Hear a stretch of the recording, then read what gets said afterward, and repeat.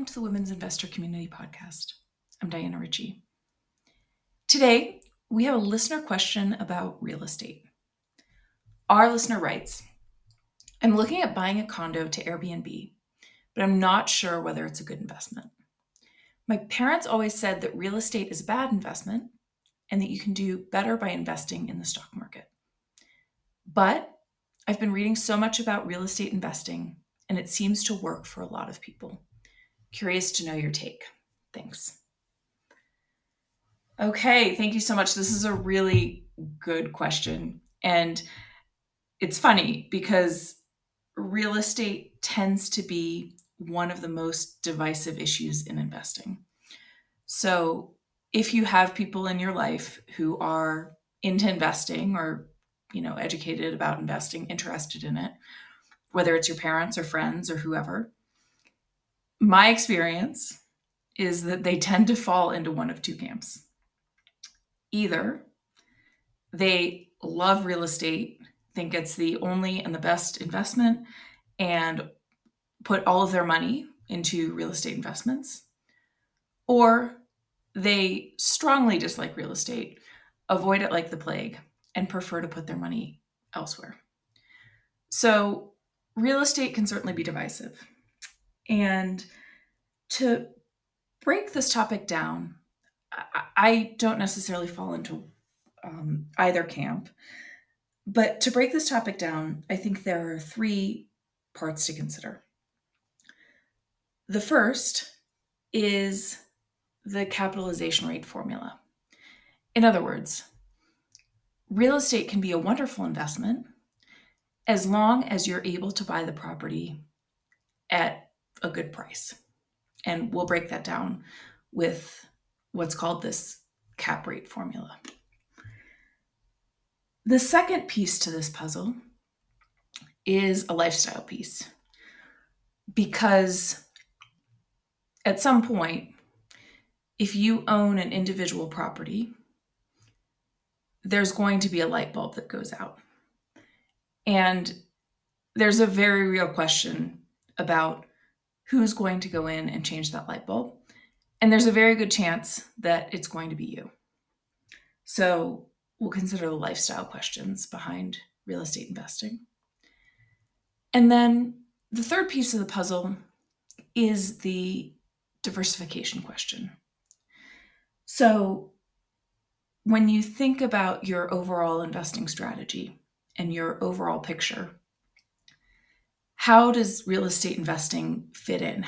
How much money should you be putting towards a real estate investment?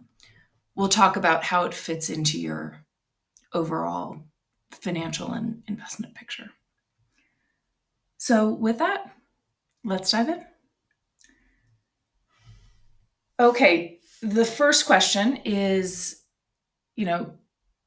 what's the rate of return on this real estate investment? So you're on Zillow, you're looking at all these different options. You're looking at all these beautiful condos. Some look good, some don't look so good. There are pros and cons, and it's late at night and you're down the Zillow rabbit hole and you're feeling overwhelmed and confused. And we've all been there. And the formula that I like to come back to is what's called the capitalization rate. So in real estate investing, you'll hear people throw around the word cap rate, which is short for capitalization rate. And cap rate is a way to measure the return on the investment that you're making. So I think the best way to walk through this is with an example and then the formula. Let's say that you're on Zillow and you find a great condo for $300,000, and you're thinking that it'd be a great property to Airbnb. You're thinking it's in a good location, you like the property, so forth and so on. What I do at this point is I pull out a spreadsheet and I'll post the spreadsheet to the website. But the idea is, first, let's make some assumptions about how much you think you could rent this property out for. Let's say, in our example, that you think you could get maybe $3,100 per month for this property in rental income. And then you start to look at your, what we'll call operating expenses, which is your first category of expense. And these operating expenses include everything that you would be responsible for as the landlord. So it includes property taxes, it includes any HOA dues, it would include all of the utilities if your tenant isn't paying for utilities, water, gas, electric, trash removal, landscaping, all that good stuff. You'd account for any professional fees, like if you're going to put the property in an LLC, those kinds of fees, accountants, CPAs, any support you'd need, all of these kinds of monthly ongoing expenses. And the other piece to this puzzle is, of course, if you're going to put a mortgage on the property, it's a little bit tricky because mortgage principal payments don't count as monthly operating expenses, but you do want to put your monthly interest payments on any loan or mortgage that you get into the spreadsheet, because in our cap rate formula, those interest payments do count as monthly operating expenses. And that's because you're not building equity when you're paying interest. Interest is more of an expense than an equity building thing. Okay, so you have your $3,100 of income, and then you tally up all of your operating expenses, and then you tally up all of your ongoing maintenance expenses. And this is where you make an estimate about how much it's going to cost you every year, kind of on average, for the big maintenance stuff, right? This is when the hot water heater goes out and the garbage disposal goes out and the roof needs to be replaced and the windows need to be replaced. And all of those kinds of big capital expenditures that fall into the maintenance category. Okay, so that's the picture, right? We think we'll have, $3,100 of income, and then we add up all of these expenses, and let's say that we think that all of our expenses all in are going to be $1,100 every month, sort of on average. And so we think that if we were to buy this condo and Airbnb it, that our take-home pay would be, call it $2,000 every month, which seems pretty good, right? And so the question is, in order to get this $2,000 of net income every month, what is the most that we're willing to pay for this condo? And my rule of thumb on this is that if I'm going to invest in real estate, I want at least a 10 cap, meaning a 10% rate of return on my money. And most people would say that that's an absurdly high standard because, to finish out this example, right, if you have $2,000 of net income coming in every month, that means you have $24,000 coming in every year on this property. And in the 10 cap formula, You multiply that $24,000 of annual income by 10. And what our 10 cap formula tells us is that the most we're willing to pay for this condo that's going to give us $24,000 every year is $240,000 if we are demanding a 10 cap or a 10% rate of return on our money. And again, that's the standard that I use when I'm investing in real estate, which admittedly is a high bar. So let's just take a step back here. That's the nuts and bolts of the 10 cap formula. And the question you might be asking yourself now is, okay, so real estate investing is a hopeless exercise, right? If we're going to demand a 10% rate of return on any real estate investment, we are going to be looking for a very, very, very long time. You could spend hours and hours and hours on Zillow at this point trying to find a property that's cheap enough to give you a 10% rate of return on your investment. And that, unfortunately, is true to some extent. Finding a 10 cap deal in the real estate world is a bit like finding a needle in the haystack. But what I will say is that these deals do exist, and it's worth waiting. It's worth holding out until you find the deal that's going to give you that great rate of return.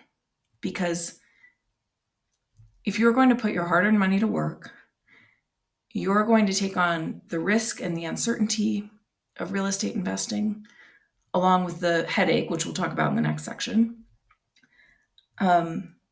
My contention is you should hold out, don't settle, be picky, and look for that 10 cap deal because it does come around.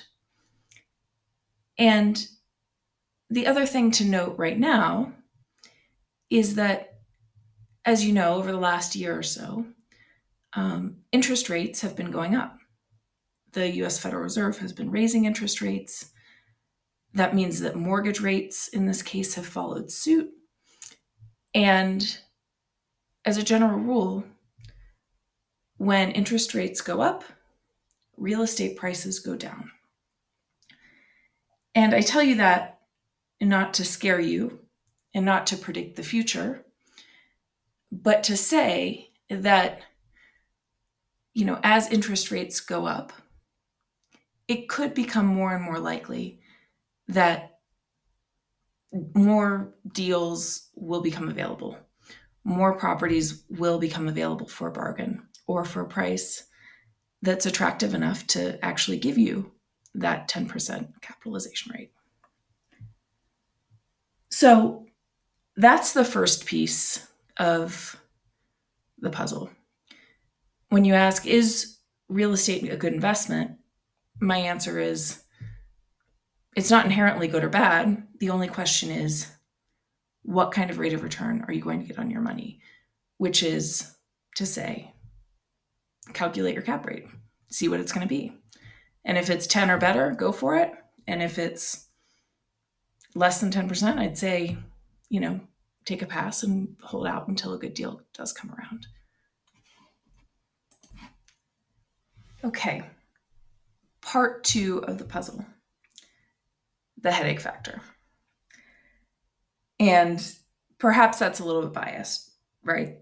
The headache factor. But for purposes of this discussion, I'm assuming, hopefully I'm reading your question correctly, I'm assuming that we're not talking about investing in real estate through a fund where you have a fund manager who's doing all of the property management for you, but rather that you're going to buy an individual property and you're either going to manage it yourself or that you're going to hire a property manager to manage it for you.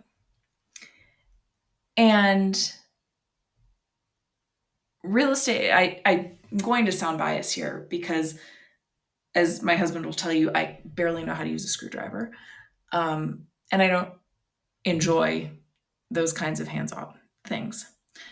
And so I think the lifestyle question to ask yourself is hands on property management something that you enjoy?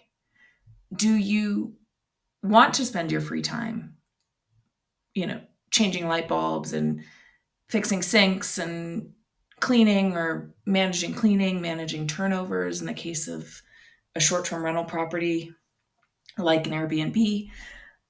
Are you willing to spend time on the property management side of things? How much time do you have? Will this be your full time job? Are you going to be doing this nights and weekends? Is the property close to where you live, or is it going to be an hour-long drive just to get to the property? These kinds of logistical questions about what happens when the light bulb goes out. And certainly, you can hire a property management company to manage the property for you. But if you decide to go that route, you have to be sure that when you calculate your cap rate, you are accounting for the monthly expenses that you'll pay the property manager in order for that property management company to take over those responsibilities. So, piece number 2 of the puzzle is very much a lifestyle factor. And it's a good time to look inside and think about what you enjoy, what you're good at, how you like to spend your time. Because some people love property management and are really good at it. And some people, like me, are absolutely miserable at the whole thing. So take a look. Like I said, look inside, see what you enjoy, see how you like to spend your time. And then the third piece of the puzzle is if you decide that this kind of real estate investing is for you, there's invariably a question about how much money you'll put into one particular deal. And the common refrain here, the buzzword in investing, of course, is diversification, right? This idea that you don't want to put all of your eggs in one basket. It's risky to put all of your eggs in one basket. You want to have a good mix of different investments. And on the diversification question, like we've alluded to in past episodes where we've talked a little bit about index investing, there, of course, is a spectrum, there's a range. Folks who like passive index investing tend to rely heavily on diversification and will tell you that you're safest owning thousands and thousands of different investments or different stocks, for example. And I'm exaggerating a little bit, but the concept is, you could diversify by owning a really, really broad range of things. And when you hear that view, you might think, okay, then I probably shouldn't drop a big chunk of change on one single property. But my view on this is that you can let the 10 cap rule be your primary risk management technique. In other words, yes, diversification is an important risk management technique, to be sure. But it is also the case that if you have found a deal that really is a 10 cap and you've done your homework and you don't think that there are any ticking time bombs in this particular property, like, asbestos or, it needing a new roof tomorrow, things that you haven't accounted for as you've done your due diligence and your inspection on the property that you're looking at. If you really have found a 10 cap, then I would say, it's okay to go ahead and invest a significant sum into that property. Now, of course, caveat being, you don't want to leave yourself so cash strapped, right? Because you don't want your finances to be so tight, either from a personal perspective or from a real estate perspective. Meaning, don't pour so much money into your new real estate investment property that you're worried about meeting your own personal monthly expenses, or that you don't leave yourself any cushion in case unforeseen things come up with the investment property itself. Because heaven knows, when you're owning property, you know, there are always some surprises, right? A property tax bill is higher than you think it's going to be. The hot water heater goes out, all of these kinds of things. So you don't want to leave yourself so cash strapped. But if you do find a 10 cap deal, you can let that capitalization rate be your primary risk management technique, and you can worry less about diversification. So that would be my kind of balance. No hard and fast rule there, but that would be sort of my way to think about that. Certainly, if you have any follow-up questions, feel free to reach out, and thanks so much for writing in. Thank you so much for tuning in to the Women's Investor Community Podcast. Of course, if you have questions about money or your personal finances, please feel free to drop us a voice note from the homepage at dianaritchie.com.